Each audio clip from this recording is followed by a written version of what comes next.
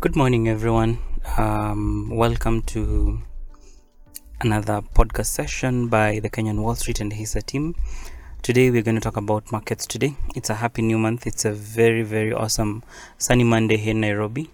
And I'd want to first of all welcome you all to our new listeners. To those of you who continue listening to our podcast, thank you and welcome to today's session. Today's session will basically be focusing what we usually do on every Monday. We talk about what happened last week on markets, and we focused what's likely to happen this week. Once again, remember that the advice that you receive on this podcast is purely for informational news, for information purposes, and you need to do your in-depth research and analysis in case you need to make a purchase.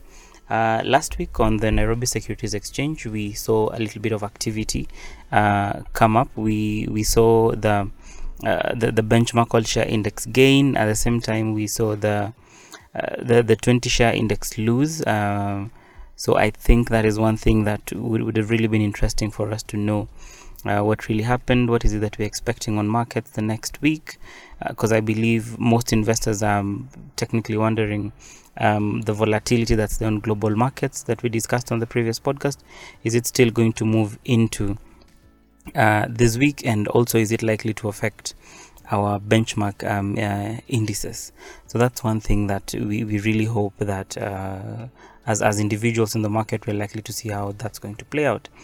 I think we're still a little bit optimistic. What we didn't expect last week is we spoke about Kenya Power. If you remember our podcast with Davis, we spoke about Kenya Power, and KPLC actually lost ground last week. KPLC was the top loser in terms of share price performance. KPLC closed at about 1 shilling and 50 cent, which was about 10% lower.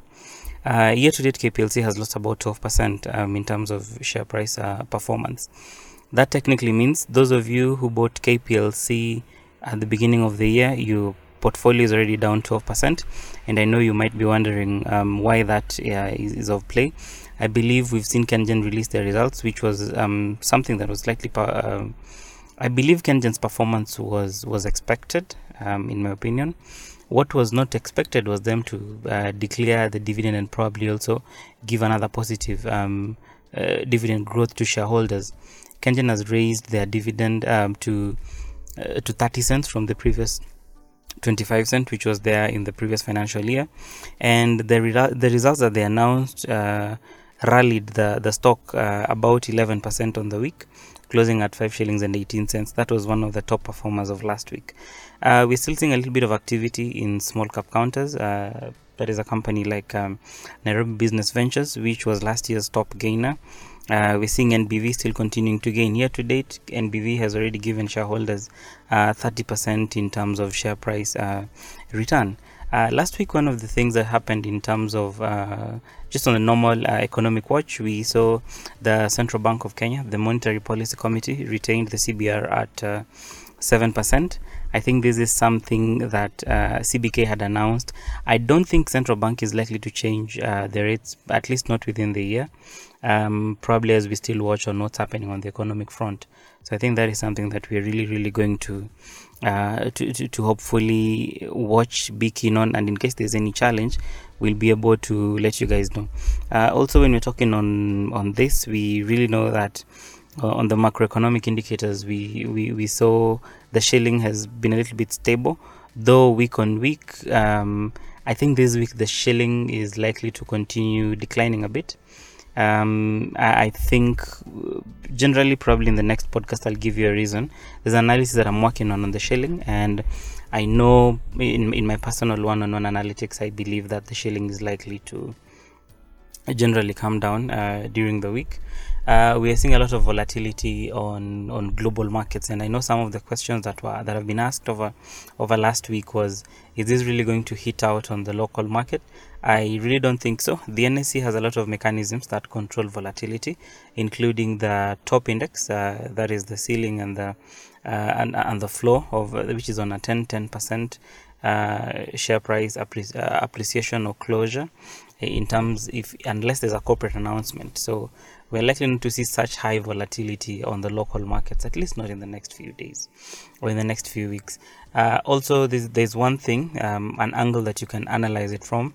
Whenever there's a lot of volatility on global markets, we always see foreign individuals who still hold a majority of activity in our market. We'd always see foreign investors rally to frontier markets or emerging markets like ours, and I think that we're likely to see a little bit of more foreign inflows than outflows. So volatility at the moment, until we see the volatility in global markets decline, this is likely not to happen, in my opinion. So that's it. I believe if there is anything that comes up in global markets, once again, we'll still be able to look into it.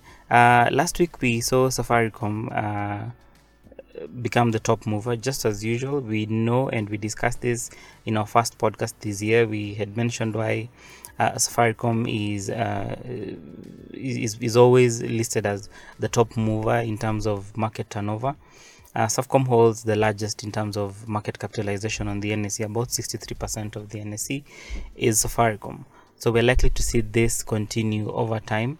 This week, I believe as well, we'll see a little bit of activity on Safaricom still. But one thing that is likely to come out very interesting, and you'll notice, is we're going to see we'd probably want to see the effect of Citi Group downgrading Safaricom's share price. We just want to, it would really be interesting to see how probably that plays out. Is it going to push the share price down? Is it likely going to push is it going to push it up? What is it that we are really going to expect? Because we saw Citi say that they're downgrading Safaricom due to regulatory uncertainty. If you've not checked that out, you can look it up on the Kenyan Wall Street website, or you can also check it out from the trading room, and you'll be able to see on whatever they're really trying to explain on the regulatory risk, which may affect some of the revenues for Safaricom, the revenue stream. This is mainly because of the national payment strategy that is being implemented by Central Bank of Kenya. Apart from that, I think it would also really be interesting to see what's really going to move our banking sector. The banking sector last week came in second in terms of activity. We're likely to see a little bit of investor gain interest in the banks as we move towards the earnings session. I believe it will also be another interesting part just to see how these markets are going to react to it. So as much as we would want to have an overall view of the market, I think we also still would want to look on how East African Breweries Limited, EABL, will perform over the next week. I think as an individual, it would be a little bit interesting to see just on which angles does EABL head up to. EABL has been on the rise.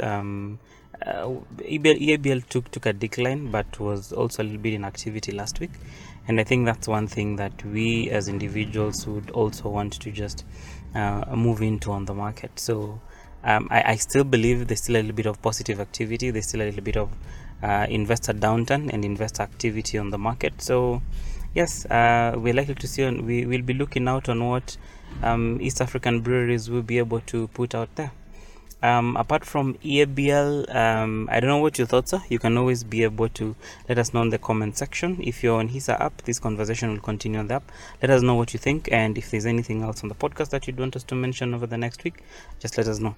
That's it for today's podcast. Today's podcast is slightly shorter because we do not have any visitor today, but next week on Monday, Davis will be back and we'll be able to discuss more on markets.